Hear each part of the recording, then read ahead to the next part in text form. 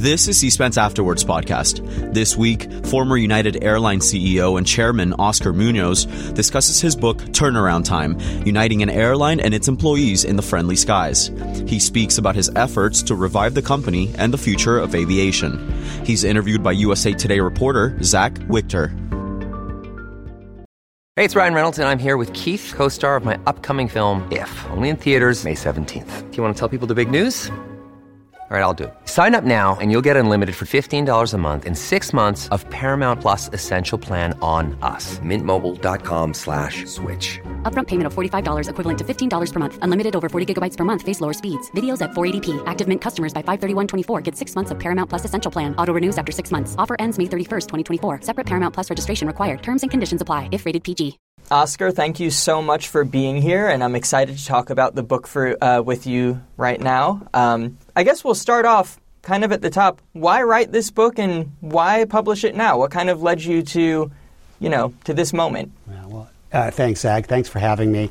I've always, over the course of my journey, I always said that I would never write a book. I think what changed is, COVID. There was a little bit of downtime, certainly, as we battled through the CARES Act and the recovery, but also a lot of reflection about the things that were happening in America. We had a lot of social issues going on at the same time where business was crumbling, and so it was a good time to reflect on all of these things. And so began to work on a couple of chapters, ran them by a couple of noted authors, particularly the one that is on my foreword, to see what it sounded like, and I got some good support, so kept going. And the publishing now is a function of just time and space, as the publishing world takes a long time to do these things. But it's also, I think, hitting at a good time, because while the book, as you know, is certainly about the airline industry and United in particular, I think there's also a broader message that I hope to convey, or hope people will get out of it. Kind of a nuanced message towards civility, personal discourse, facts, and then some leadership lessons throughout, along with a little bit of my heritage and upbringing that I've never really had a chance to share before. So it's been a wonderful journey, and I'm glad it's over, and I'm always glad to talk about it. So thank you for having me again. Yeah, definitely. And again, thank you for being here. And in that introduction you just gave, you hit on a lot of the topics that I'm hoping to talk to you about today. So really looking forward to this conversation. Before we actually get into the book and some of the specifics there, I wanted to ask you about some recent news. The DOT recently announced a new notice of proposed rulemaking that would require airlines to compensate passengers for delays or cancellations that are in the airline's control. Because it's so recent, I just kind of wanted to go right there. What do you think about that as a former airline CEO? I'm in D.C. today, and I've heard the same news that you have, and I've known that it's been out there, and it's been out there for some time. And so I think the first thing I would say is, as a customer, all of the people that listen as customers, we get it. We get the pain that people feel when they're delayed and delayed significantly. And while we as airline industry professionals have lots of things that we are constantly working on to make your journey not only safe, but certainly on time, there are broader issues at play, as they always are, that are not necessarily under our control. So you can pretty much rest assured that there's not an airline out there that's looking to have delays that last that time, to be sitting on a tarmac, to be causing you the pain that does. There's no one really wanting to. There's no benefit. There's no reward other than a sharp stick right in your eye kind of thing with that. So we feel the same pain. I think the issue is a broader one, and I've spoken a lot about this over the course of my tenure as the leader, and I still talk about it today. I think we need to modernize some of the infrastructure that runs airspace, and that is air traffic control systems. The air traffic control we have in America is, in my opinion, not only outdated, possibly obsolete. It's still safe, but you have to really slow everything down in the air to make sure that it indeed is safe, which is the right thing to do. I think there are many, many countries outside of the U.S. that have modernized their systems, and it is one that I think needs to be done here in America. Now, it is not easy to do. It's difficult. It probably requires multiple administrations from a federal level to support it, or in some way needs to be privatized. But it is a key factor in our broader infrastructure in America, in addition to obviously the land infrastructure in our roads and bridges. Yeah. That actually is something that you mentioned in the book. You talk about on your first day as CEO, you walked right into the United headquarters to news reports of a major IT meltdown at the airline. So obviously these IT issues that you just talked about, modernizing the infrastructure, that sort of thing, has been going on for a long time. Why do you think this continues to be a problem, and kind of how does this actually get addressed? Well, from the airline perspective, you mentioned a great point. On my first day, and our CIO, they are now our Chief Customer Officer. She has emerged wonderfully. We started the migration to the cloud way back then. It is time-consuming, it costs money, and it requires a lot of focus and effort. And that journey had to begin that early. I think the recent issues that you've seen, particularly over the holidays, was, as we now know, sort of a lack of investment in that infrastructure. Why it's hard? It's costly. It takes money. And again, back to the air traffic control aspect of that, again, it's not going to be done in a 4-year period. It's probably going to take twice, maybe 3 times as that, and it's going to require the best and brightest that America has to offer with regards to developing that. And again, a privatized manner might work. The government certainly could try to do this, but again, it's all about effort, it's all about focus, and it's all about funding. In everything that you do. And as airline professionals, and in speaking for the industry, if I could, I can tell you that by and large, everybody makes every effort. There's a lot of money being spent to make this, make all of these advancements happy, make all these investments, the right investments that need to be done for the industry. Sure. So turning a little bit more officially to the book now, in the introduction, you talk about hearing passengers complain that they kind of have a negative view of air travel as you were doing that tour throughout United's network.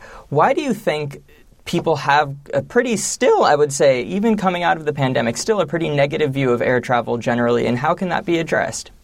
Perception is reality. So first of all, as a person that provides that service to you, it is incumbent upon us to make it better, regardless. It's just, the customer is right many parts of the time. Maybe not all the facts are always there. And so I think why people are upset because they're missing something that's important. One of the first big things we rolled out at United was this concept of understanding through a shared purpose and a shared vision across the corporation of why we did what we did. Of course, we fly aircraft and we get people there from point A to point B, but it's deeper than that, right? It's more about understanding that each single person in each single seat is traveling for something that's really important to them, and having our frontline folks. These are union folks. These are salt of the earth, work really long and hard hours to bring the service. If you commoditize, if you put too many parameters and rules, it becomes just a job. It isn't. The friendly skies and our tagline is important, that when you fly, you feel that. And when you put too much structure and stricture and rules, it becomes just any other thing. And so the point is to make sure that your employees are really engaged in the process of taking care of taking care of all the services that we provide. And so, it doesn't always work. There are many things that happen that are out of control. And so I could go down a long list of things, from air traffic control to weather. I always kid that Mother Nature is not for all of you that understand the term Rolodex, it's not someone that is employed by us. And so there are many issues that have to be worked and dealt with. And you have really proud professionals that make that happen. And so I think for me, the initial wave of input was knowing some of that, but also trying to hear it directly. There's an important part of leadership where if you actually ask someone the question and you listen to them intently, and then lead after you've listened and learned to solve the things that are most important. What we learned at United was the fact that while coffee and our schedule and our aircraft and all of those things were a little bit of an issue, by and large, the most pointed thing was that we had lost, the trust of our own employees. They just didn't want to do the things that we wanted to do. And I think that's one of the critical components of doing that listening and learning thing that I speak about. Yeah.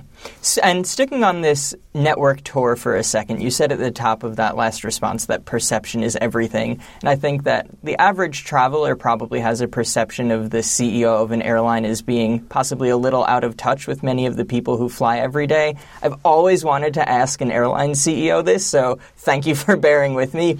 Did you fly economy when you did that tour mostly? I think it's a combination of that. Over the course, it depends on where you're going. We at the time still had a lot of the small 50-seater aircraft, which do not have a first class. Mm-hmm. And yes, a lot of the time, especially late or early in the morning, I would fly up front. And so it was a combination of those things. Traveling around is hard, and travel is difficult for a lot of people. But when you live in the business and these people that are providing the service are yours, it is so wonderful because I would frankly sit mostly in an aisle seat so I can get up and talk to the flight attendants, so I can get up and talk to customers, so I can kind of roam around the plane safely, obviously, when we're doing that. So it was important for me not only to fly and talk to folks, but to do it without a large group of people with me.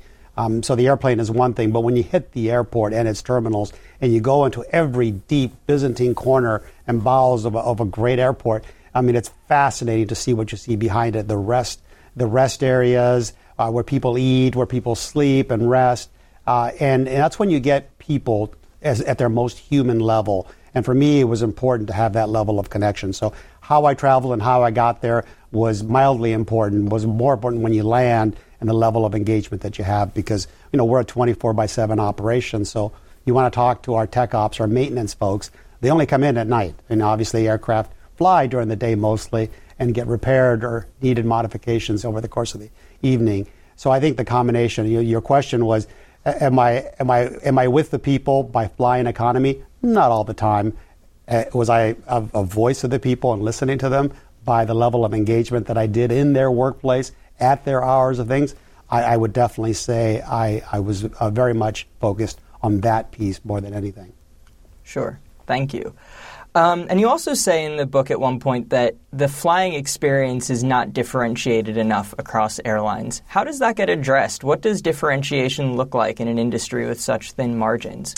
Well, exactly, right. And it's so hard to do that. And it's the human element for sure. We had lost all of that. So the friendly skies had become anything but. And the thing that we needed to recover first was certainly that. And I think we had a lot of success in getting our people behind us. And then on that platform, being able to do a lot of the strategic things. So to your point on differentiation, I think what you're seeing at United anyway, I'm very proud of this legacy and the work that's being done.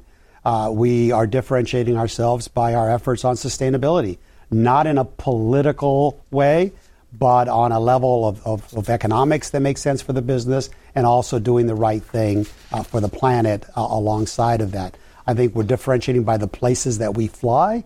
You've seen United more than any other airline in the world really open up the world with so much flying to so many interesting, great areas, and hitting at a time when Americans do want to travel. Despite the economic impact, views, and concerns, people still want to travel in a lot of places, and we're taking quite a bit of advantage of that. And then, of course, you differentiate yourself by how you individually are treated by another human when you travel with us. And that is the most difficult part, because there's no way to oversee that, to directly sort of gauge how friendly you were, how friendly you weren't. And that comes from engaging the heart and the mind of your employees, that they're with you, they understand why it's important to be great with customers and friendly, and to provide good service that people will come back. So it's all of those factors plus, brand new aircraft with great new things.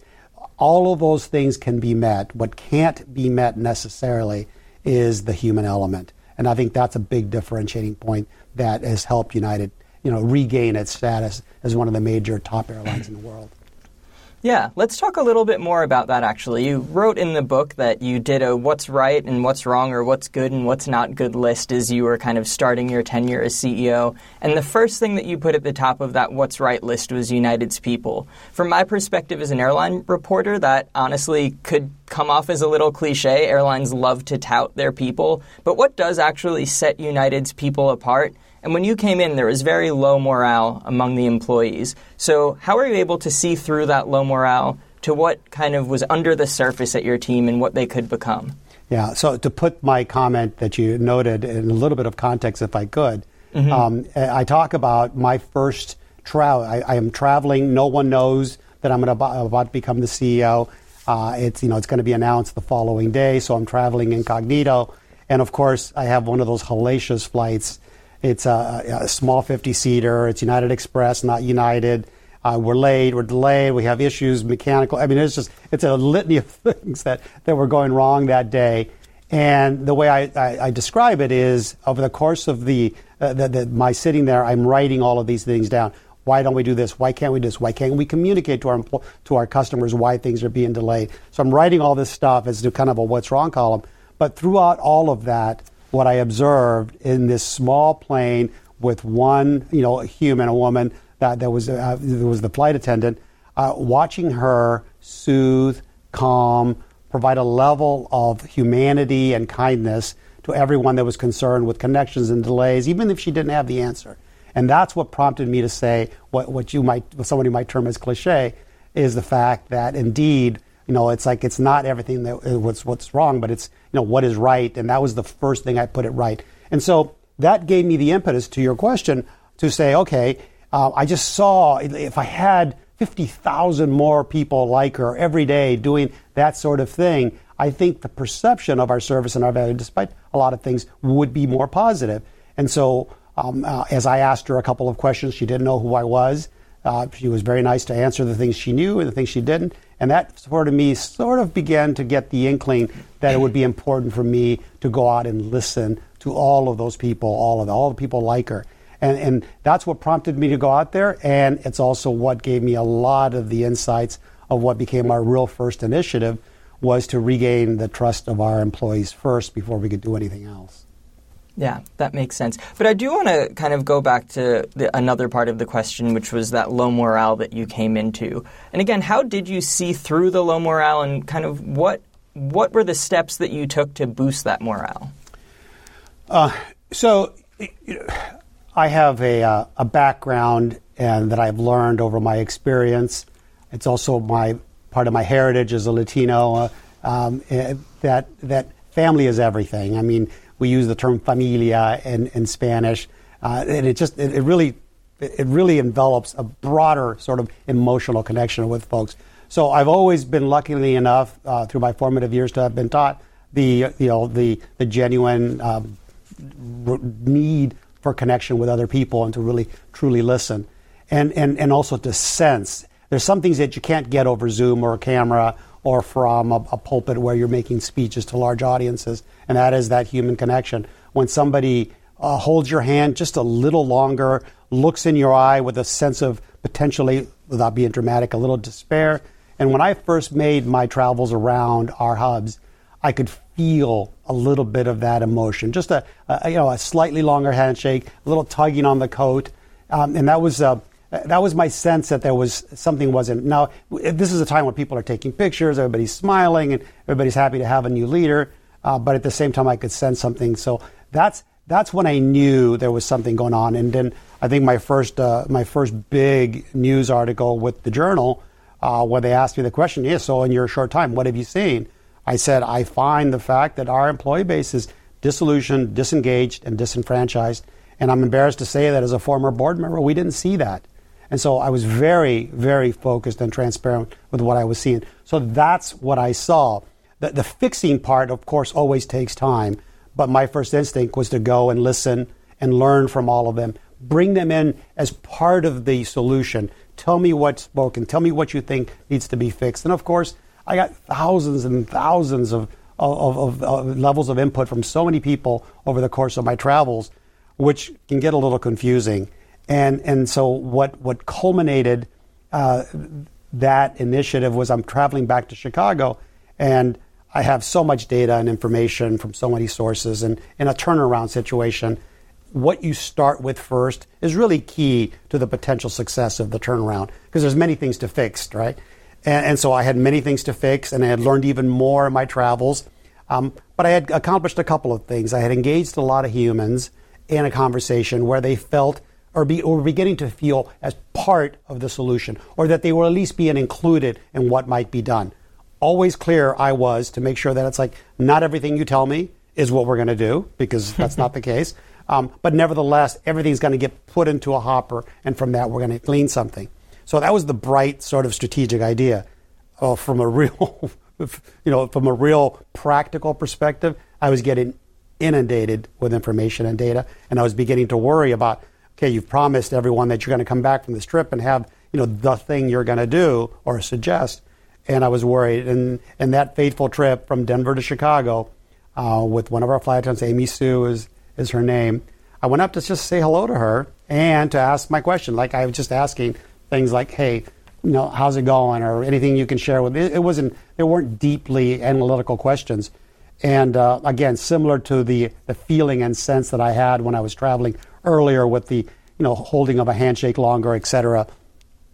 She seemed quite emotional. Her face was just looking to burst with something, but also at the same time was in a place where it's like, I'm not going to waste my breath. You're one of many. I think we've had 5 or 6, I forget how many CEOs before me in the last decade.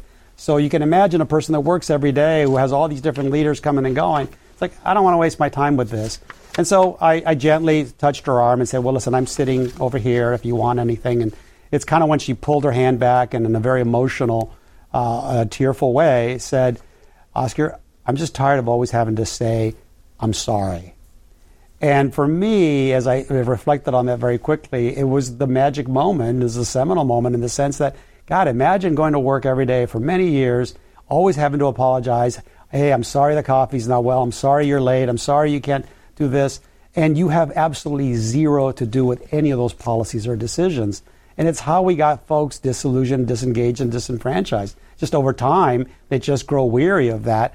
And I was beginning to have a sense that I think the first thing is to regain the trust of our employees. Now, I would have to go socialize this with the world, knowing there would be tons of incoming fire on, wait a second, you're gonna do stuff for your employees. What about your customers? What about your investors? And there's many constituents in this. So I had to do a lot of socializing in order to do that. But things would get in the way, things like my health, for instance. Sure.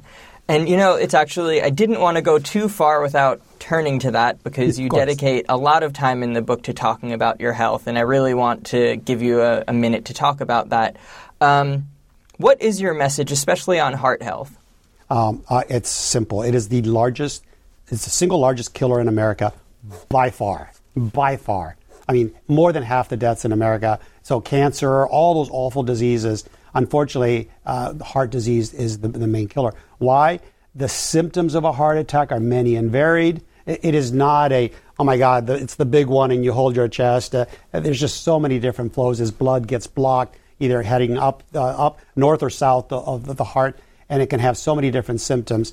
A. B. You don't always know that those symptoms are serious because you just feel a little off or a little weird. And a lot of us, men in particular, will tend to sit down, lay down, jump in the shower, just sort of blow it off. And unfortunately, with the blockage of blood to your extremities and your vital organs, that is often a bad decision. So if you do lay down, you may not wake up from that. And so that's, I think, the message. The PSA, if you will, and I got this from a real close friend of mine who's a cardiologist, who one day said, if you ever feel weird, call 911. The worst you can be is a little embarrassed that you had indigestion or something, which made sense to a degree. So I offer that advice. Mm-hmm. Secondly, what he added, which was perfectly suited to my survival, he says, and when you call 911, immediately tell them where you are, which, like, duh, right? It makes sense. But then he added a very dramatic piece of immediately tell them where you are because you may not make it past the phone call. And I remember where I was and when I heard him say that, I remember thinking, okay, that's a little dramatic. But you know what? Fast forward a couple years, I've just come in from a run. I've turned vegan. I'm a good weekend athlete. I'm not overly fit necessarily. But I hear my phone buzz across the room, and as I go to get it, I feel my legs kind of weak, and then I kind of crumble to my knees, and I felt a little clammy. And my immediate thought was that comment. Okay, that feels weird. So I immediately crawled to the landline. Some of you that are listening and watching may remember what that is, and called 911 and immediately told them where they were, because I was on the 50th floor of a Chicago high-rise. The GPS on my cell phone might have taken a little too long to come to get me. So I crawled back to the front door, let the EMTs in, and within 37 minutes, I was on life support. Life support being a artificial heart-lung machine, and on a medically induced coma. And did I have an extra 5 minutes or 20 minutes? I don't know, but I am thankful that I was able to get into that situation as quickly as I could. Yeah. And you wrote in the book that kind of in those early hours, you really needed to keep it under wraps from the public and from most of the people at United. What did everyone think was going on that day? You missed a lot of important meetings, coincidentally. Well, on a amusing sidebar, as the story goes from my doctors and nurses that were there when they received me. I don't remember much of this. I was relatively coherent in providing information about numbers and information for people to contact, but I also kept muttering. They tell me something under my breath, and that something was, I don't have time for this. I don't have time for this. I had all the union leaders were coming in. I was interviewing a CFO candidate. I mean, again, I've been on the road listening and had all those things sort of to work through, and so it was a busy time, and because of medical privacy. I went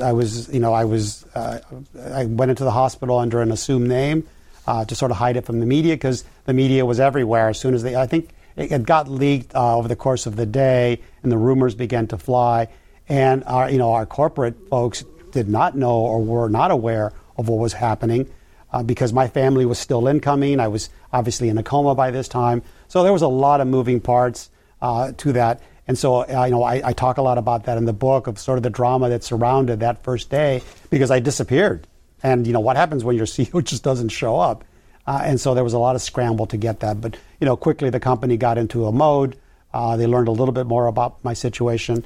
And then we did all the right things to announce an interim CEO as it's required. But, yeah, it was certainly dramatic moments in those early days. Yeah. And you also talked in the book about your relationship with one of the flight attendants, Fernando, who you met in the hospital. Can you just talk a little bit more about what that relationship meant to you? A broader message to everyone. We all know someone that's been afflicted with disease or an illness. They may be in the hospital. They may be at home. And so many of us are so well-intentioned. Oh, God, I should write Bill, or I should send something to Mary or her family. And then we say, we don't want to bother them and all that. Don't do that. If somebody means something to you, send them a note. It can be a text. It can be a scribble. It doesn't have to be anything. As someone that was afflicted and sitting those long nights, lonely, depressing nights in a hospital, every word, every message, every small gift, however was received, was incredibly, incredibly supportive of my mental health and increasingly my physical health. And so, I'm sorry, I've forgotten part of the question. I was asking you about your relationship with Fernando, the flight attendant who you met in the hospital. So to that end, as I was getting slightly better and had stabilized, had come out of my coma and was in the hospital, and I had learned that I would require a transplant, and I was fighting that, of course, but realizing that I had to do that. I had a couple of visitors that had heart transplants to come in just to say hello. And I remember one person in particular, his name is Jim, who came in and he looked so dang happy and fit and live. And I'm like, I hate you. I want to be like you. But again, if a transplant's going to do that for me, let's do that. So that physical sort of connection with somebody that's been through it was really important for me to see, because it's daunting. You're going to take my heart out and put another one in? It's like, that's not a good plan in my mind necessarily. And so in the world of sort of, paying it forward, to use a term, I learned over the course of my stay at the hospital that there was another individual in an earlier stage of heart disease that had a massive heart attack and kind of in similar condition and would be waiting for a transplant as well, who just happened to be a flight attendant at United, who just happened to be a fellow Latino. And when somebody came in and kind of, they didn't want to bother me and say, hey, there's another person. And as soon as I heard the fact that he was a United family member, I was like, let's go. Come on, let's get out. Let's get over there. And it was again, the two Latinos facing the same issues, if you will, coming together in a hospital room with all the emotion and drama. They said, I remember them saying, it's like, well, we're just, we're going to go and we'll spend 5 minutes. And I remember laughing. It's like, this ain't going to take 5 minutes. This is going to be a much longer conversation. And sure enough, as soon as I walked in, Fernando was there with his a close friend and his partner. And the emotion that erupted just from seeing each other was amazing. And I think it helped him. The sad end to that conversation, as you know from reading, Zach, is that he never got his heart. Mm-hmm. And he waited and waited, and again, which makes, again, my story so incredibly blessed, and that a fact that I did wait only for a couple of weeks and only to find out about my heart on my actual birthday, on the morning of my birthday. So the blessings and fortune that I have are many and varied. And you asked earlier why I wrote the book. I think part of it is just to let a lot of that gratitude out, because I feel it every day. Yeah. And you wrote also in the book that United's people, not just Fernando, not just their immediate kind of core of executives, but the team in general was as responsible as anyone else for your recovery. That's what you said in the book. Can you talk more about the role that the entire United team, that the entire company played in your recovery? Well, I mentioned it briefly with all the outpouring of affection and the cards and everything that was sent. That just confirmed what I had learned in my listening tour, that the people of United were like family and had begun to embrace me, not as an outsider, but as someone that they could trust to lead them out of, the wandering nomads that we were in this desert. And so I think their level of engagement and support on not just this, but many other occurrences over the course of my tenure, I do not take care of you. I do not fly you. I do not serve you meals. I'm not taking care of your bag. Any of those things, they are, and they do it in a wonderful level of professionalism and pride. And it was important for me to say that in the book a lot. And it's probably a really long love letter to United employees. But my hope is that when people read it, they'll understand what happens behind the scenes, understand the people that actually do that work every day in such difficult aspects. And I talk a lot about this, where employees come to work on time because they're supposed to be there in time. Many of them don't know when they're going home because we don't know what the situations are going to be, and we're so focused on getting you where you need to be that people will work very long hours, certainly uncertain hours. And they can't tell their family that they'll be home at X amount of time because they can never really guarantee it. And so I think the employee, I say, at the end of the book that I came to change United, but at the end, United and its people changed me as I really began to appreciate all that they do and how well they do it. Yeah. And sticking on the question of your recovery for a second, why do you think United's people were so invested in you, not just as their boss, but as a person, to give you that outpouring of support? Not everyone would do that for the CEO of their company. Why do you think you had that from them? I would attribute it to my listening tour. It started with the letter that was sent out to employees when I was announced. The first letter that was drafted for me and sent for my sort of approval and review was kind of the corporate pablum, right? It didn't say anything. And me understanding, a little bit by being on the board, but knowing that we had just lots of turmoil. We had a merger that wasn't going well, many leaders over the course of the last decade, and that if somebody else knew was coming, it had to sound different. And so, again, I took pen to paper and wrote what I thought was a much more personal note, giving them an insight as to who I am as a human and what I would be doing. Not in a, I hope to hear from you. And that's like, no, I wrote it, I think, in a way that connected with a lot of people, that people begin to say, not only does he have a last name that sounds different than everyone else we've had, not only does he, but he also sounds, and we'll wait to see if indeed he acts differently. And so I think a part of that initially was that, and then it's something I call proof, not promise. So the letter was wonderful and it connected with people, but it promised a lot of things. So what are you going to do and when are you going to do it? So me going on the road immediately and talking with people at the absolute most front level of our organization on a one-on-one basis, one-on-two. We don't have factory floors at an industry, right? There's not a place where you see more than a few people at any point in time because everyone's constantly working. So a few are taking a break at different times. So making that connection over the course of my early time there to really engage, really listen, that word traveled fast.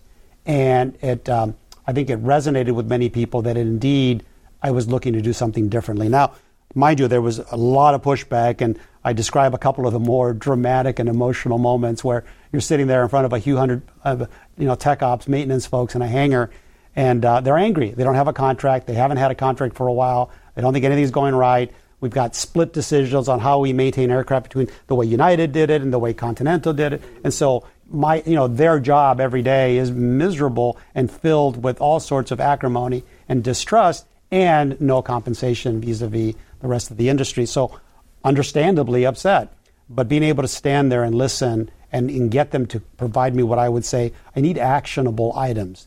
You can yell and scream at me all you want. You can tell me to fire everyone. None of that is actually actionable. Give me something more tangible. What is it that I can help lead and move forward?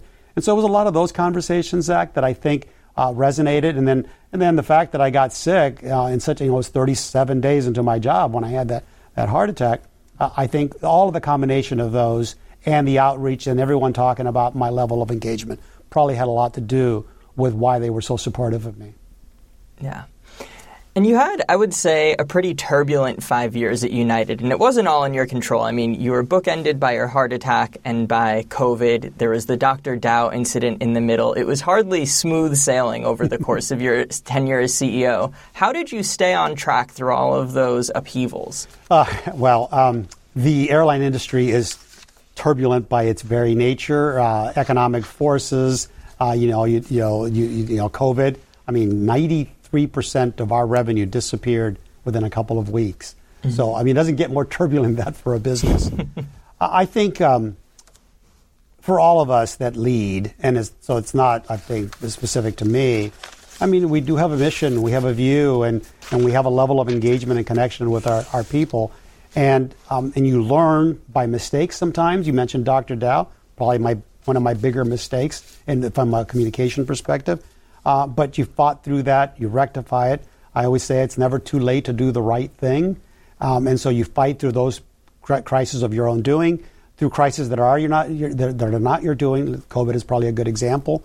Again, you take care of your folks as well as you can. You lobby. I'm in D.C. today. You lobby in D.C. for all the level of help that was required to maintain an airline working. And so you just stay focused. And above all, you have a great group of leadership that supports you and is really knowledgeable and focused and aligned. And you have a working group of people that say, hey, I trust that these leaders are going to take care of things. And again, back to the regaining the trust of our employees at the start, and it was such an important platform for everything we did.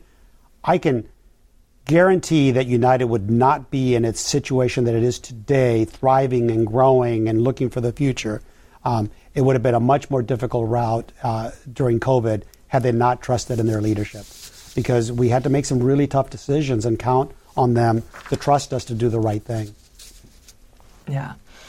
You said earlier that one of the ways that United sets itself apart from some of its competitors is its commitment to sustainability. And you wrote in the book that you see corporations as having a responsibility to, quote, persistently and ethically address large global issues. And I wanted to ask you about that. Why do you see kind of sustainability as United's big issue that it's positioned to address? And what are some of the other things that United, other airlines, other large companies are in a position to tackle? Yeah. So first and foremost, we've become a bit of a divided world where everything is either left or right oriented or politically motivated or personal agenda. We burn, as an industry worldwide, close to 100 billion gallons of jet fuel. Should we not have a level of responsibility and awareness that the impact of that on this planet is not insignificant. We can debate climate change, and everyone has their viewpoints, and again, politically charged. But if indeed you believe that this level of carbon emission has an impact, you ask yourself, can you do something about it? And of course, we can do something. The real question is, will you do something about it? And again, given the nature of our business and the level of carbon emissions we put, it's just a matter of time before something is going to break in our system. So we should begin to plan ahead and think of what the future might be. And so sustainable aviation fuel is a great example for a couple of reasons. Yes, it's better for the planet, but the way we began, and I began to really somehow coerce even some of our leaders around the world in the industry, airline industry, is the economic benefit. So not talking about social issues or political issues, but the fact that fuel on the P&L of an airline is one of the biggest line items, one or two, besides labor. And more importantly, it's volatile. Fuel goes up and fuel goes down. And guess what our equity is doing over the course of that time? The complete inverse. So fuel spikes up, airline industry stocks go down. It is so volatile that it makes our industry, while not investable, it's not as investable as others because there's just so much uncertainty. You can run a perfectly wonderful, great airline, but fuel spikes and your stock goes down with everyone else. So think of the concept of sustainable aviation fuel, not only as being good for the planet, but think of it as a consistent, non-volatile pricing model with regards to one of your biggest cost inputs. Think of the value on your equity if investors didn't have to worry about the volatility of stock price. And that began to resonate as a business discussion and an economic one rather than a social one, because it makes all the sense in the world. And in a world of market forces, right, which are very efficient, if indeed the airline industry as a whole begins to create a demand for some type of sustainable aviation fuel, the supply side will happen, right? Industries, economies, startups. I mean, this is a man-made problem, and it can be fixed by men as well. I think JFK said that a long time ago, and we think that's good. So, but somebody's got to push for it. It's the concept: can you do something, and will you do something about it? And so that's an issue that we took on early on. My successor is just as I would put United Airlines as not just the best airline in that space. We could be one of the top companies in the world, leading through sequestration, through the investment in sustainable vehicles in the future and fuel and all the investments they're making. So it's an important part. It's business oriented, and it also helps the planet. And so you can be principled and profitable at the same time would be my adage. Right. And you wrote more broadly in the book about the need for a more general, sustainable travel revolution. And what does that mean beyond just sustainable aviation fuel? I mean, I think, for example, of United's partner Lufthansa that has an investment in the German railway service where they can sell through ticketing on a mixed itinerary. I mean, does it look like United investing in high-speed rail in the U.S.? What does a sustainable travel revolution across the board actually mean? I think, integration in a business horizontally and vertically is something that, that's been done for ages. I think a couple of things specific to rail, high-speed rail, it is yet another one of those societal / political / funding issues that, people don't travel on trains in the U.S. It's very accepted in Europe, as you know, but we've not gotten there. And the amount of cost that is going to be required to do that at some point in time is not. So I don't know that I would support a move into another industry of that with all of its own issues. I think we have plenty to do inside of the airline, and I think the focus for the airline industry is to move towards more sustainable. So electric planes, electric flying cars, we call them eVTOL, electric vertical takeoff and landing. There's a company called Boom. So Archer is a big eVTOL company that I'm associated with. There's Boom Supersonic, which Supersonic is coming back, and a more customer-friendly, safer, sustainable, and comfortable sort of approach. So I think United continues to sort of delve into investing in this sustainable world of fuel and vehicles to do that, along with wonderful things for your convenience. I think the level of information and and entertainment that you have on board will happen. Food and coffee will continue to be refined. It's not easy to serve really perfect food that everybody wants on every single flight. And we keep pushing the envelope on that as well towards the positive end. Yeah, I know that's something that United is still kind of criticized for. People say that their catering has a ways to go to catch up. I mean, what are kind of the barriers there? It's logistics. It's people's taste. It's so many different things. We had our own kitchens, and we were probably the only U.S. airline for a while to do that. And I was very proud of that. I was very proud of the work that we did because we, United employees, put this food together for you in a lot of cases. But, to a lot of different issues, unionization of those, we've had to sort of begin to outsource some of that. So part of it is economics and just business dynamics that force you to go to a different person. Logistically, it's very difficult. Taste is very difficult. I think you've seen the apps roll out that allow you to choose of a broad array of meals. And again, you're working in a very confined space at 35,000 feet. So all of those things just don't make for a really good avenue to serve really good food. And so in addition to trying to improve the onboard experience, at United you've seen us build out our clubs. If you travel with us frequently, you've seen all our clubs at airports being updated, the food being improved there. We've spent a lot of money doing that so that people can enjoy themselves, relax, maybe get a meal before they get on the aircraft if they don't really want to wait for choosing that. So there's many ways to skin the cat. There's many issues with why quality is difficult, but people are trying, and tastes are different, and things are just not it's a constrained space. And so, but the journey continues. You talked earlier about connecting with people during your tour in part because you came from similar backgrounds as a lot of the employees who you were meeting out in the network. Can you talk about how your upbringing and how your personal background kind of positioned you to lead the airline at the time that you were there? Both because I know you come from a strong union family and also because you're a Latino and many of the people who work for you are, so that was different to see someone like you at the top.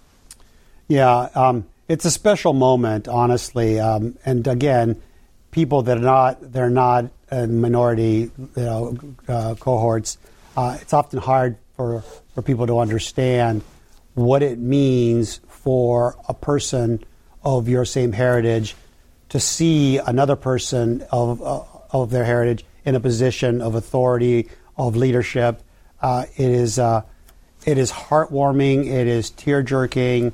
The level of response I would get when I went to a lot of our facilities because of what you just said. There was a shared heritage there that just made it differently. And it's like not many people that work those jobs get a chance to see someone that looks like them, speaks like them, understands their culture to do that. So we use a term called orgulloso in Spanish, which is, I think people are just genuinely so warmed that someone like me could be in the role that I have.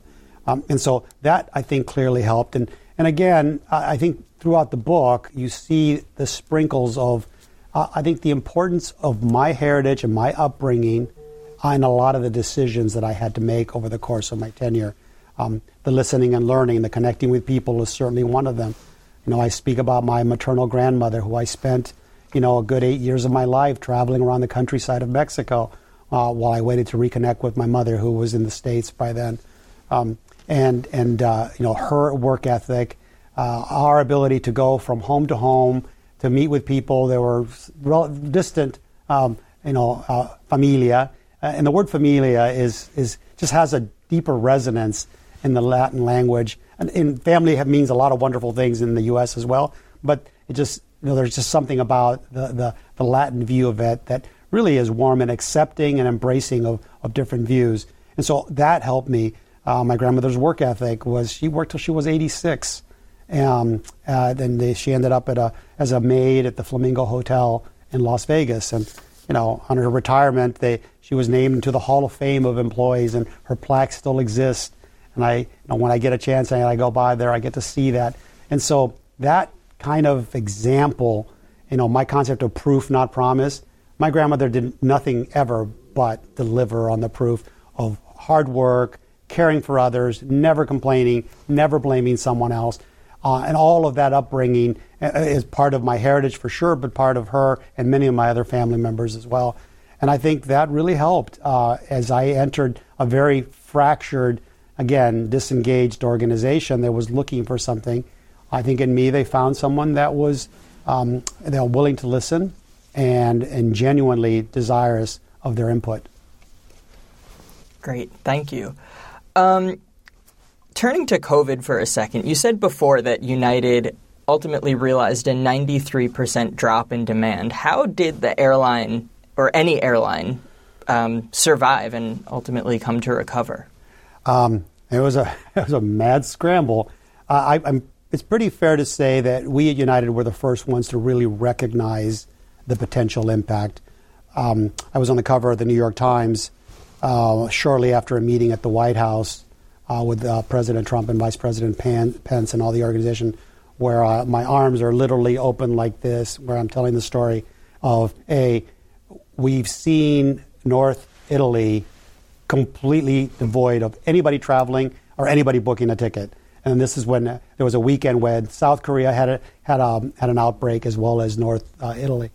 And Italy's a lot closer to the U.S. than Korea. And so that proximate nature, you just couldn't help but think that if indeed we didn't know what the disease was, but if indeed it's airborne or foodborne or whatever, it was gonna hit the borders of the U.S. quickly. And so we began to quickly assess what that impact might be. So the financial aspect of, hey, what if, we've seen models before. 9/11 was a situation where, completely shut down of air travel. That only lasted a few months. We had no idea how long this would last. We had no idea what level it would go. So we began to do math. And you ask questions how you survive is you do the math. How long can you go before you're bankrupt? And so our great finance team did some work at a 25% drop, at a 50% drop. And I remember a conversation about taking it all the way up to 75. And as we've said, it went to 93. And, all of us, me spending time with the CEOs here in the United States, talking about the potential impact that could be. We started early. We went to the debt market very quickly. We shut down all our capital projects, and we began to sort of, tighten everything and wait for this coming storm that we didn't know what nature or what level it would take. And so, we survived by getting a little bit ahead of it, but so did the others quickly following. And then, we worked hard here in D.C. to get the CARES Act passed. And a lot of people still, even then, would term it as a bailout similar to the auto industry. If you look at the facts, the airline industry had never been in a better financial position than early in 2020. At United, we had just delivered our 3-year projections that everyone doubted, by the way. We had just delivered them a year in advance, and we're getting ready to sort of begin to project the next 3 years. So we were in a better place, but we got hit by something that's completely out of our control, the level of impact that we've discussed, and so we were able to convince and work with the government to get us enough money to keep our people working. Why is that important? If you want the economy to return, you need business and commerce to return. In order to have business and commerce, you have to have people flying, and you can't do that without an airline. And if we, as an airline, shut down and furlough all our people, you just don't bring them back in a week or a month. Pilots need to constantly fly to be certified. So if you send them home, you have to spend a lot of time certifying. There's all sorts of safety aspects of that. Badging at airports. There's a host of things that if you shut down the industry and you want to return the economy quickly, those things were just counter opposed to each other. And so we made that effective sort of conversation and negotiation, and painfully because to this day, the constraints on the airline industry, its compensation of executives, things you can do from a financial perspective are all still continue to be restricted. So it was not a handout and it was not a bailout, but I think to your answer, I think the ability to keep everyone working as demand began to slowly recover, not only did it help the industry, but I think it helped the economy in the United States begin to regain. I always talk about the small business folks in America, even during COVID. And if you ask anybody that owns a small business, corporations have a lot of wherewithal and can kind of go work from home and do all of those different things. But the people that really drive our economy, these are the small business owners that hustle every day. They can't afford to stay home. They have to go visit their customers. They have to go make their product. And those are the people that need sort of the ability to get there in the world of transportation. So all of those arguments were made time and time again, and thankfully the administration was willing to pass, and obviously Congress, to pass all of that for us. In the book, you talk a lot about different stakeholders. There are the passengers, there are your employees, there are the shareholders for the company. If you had to pick just one, and I am going to make you pick one, which of those stakeholders takes priority and why? Well, again, the history of the United turnaround was taking the priority for our employees, because we could not have done anything we've done without their complete support and buy-in. And today, if you were asking me the same question, I think I would answer it the same way. It's the people that deliver the service it's a decentralized workplace. It's literally an individual. He or she has to be wanting to do the right thing for the right reasons for our customers, and you have to really, you can't force them to do that. You can't demand that they do that. There's something I call discretionary effort that we all have. Of how hard we work, how big our effort is. If you get people's heart and minds behind it, you can do that. So to this day, my admonition to everybody in the industry is don't lose your people. United lost its people, and look how difficult that was to climb out of that. If you lose your people again, it may not necessarily work to get them out of there again, out of those doldrums. Thanks. And again, Oscar, thank you so much for taking the time to have this conversation. Everyone, go read Turnaround Time. There's so many questions I didn't get to ask you. I wish we had more time, but I just want to thank you for writing the book and for sitting down with me to answer these questions Thank you, today. Zach. Appreciate the time. Thanks for listening to this week's Afterwards podcast. If you enjoyed this podcast, listen to C-SPAN's podcast about books. Learn about the latest nonfiction books and best-selling authors. In each episode, we report on bestsellers lists and book reviews from around the country.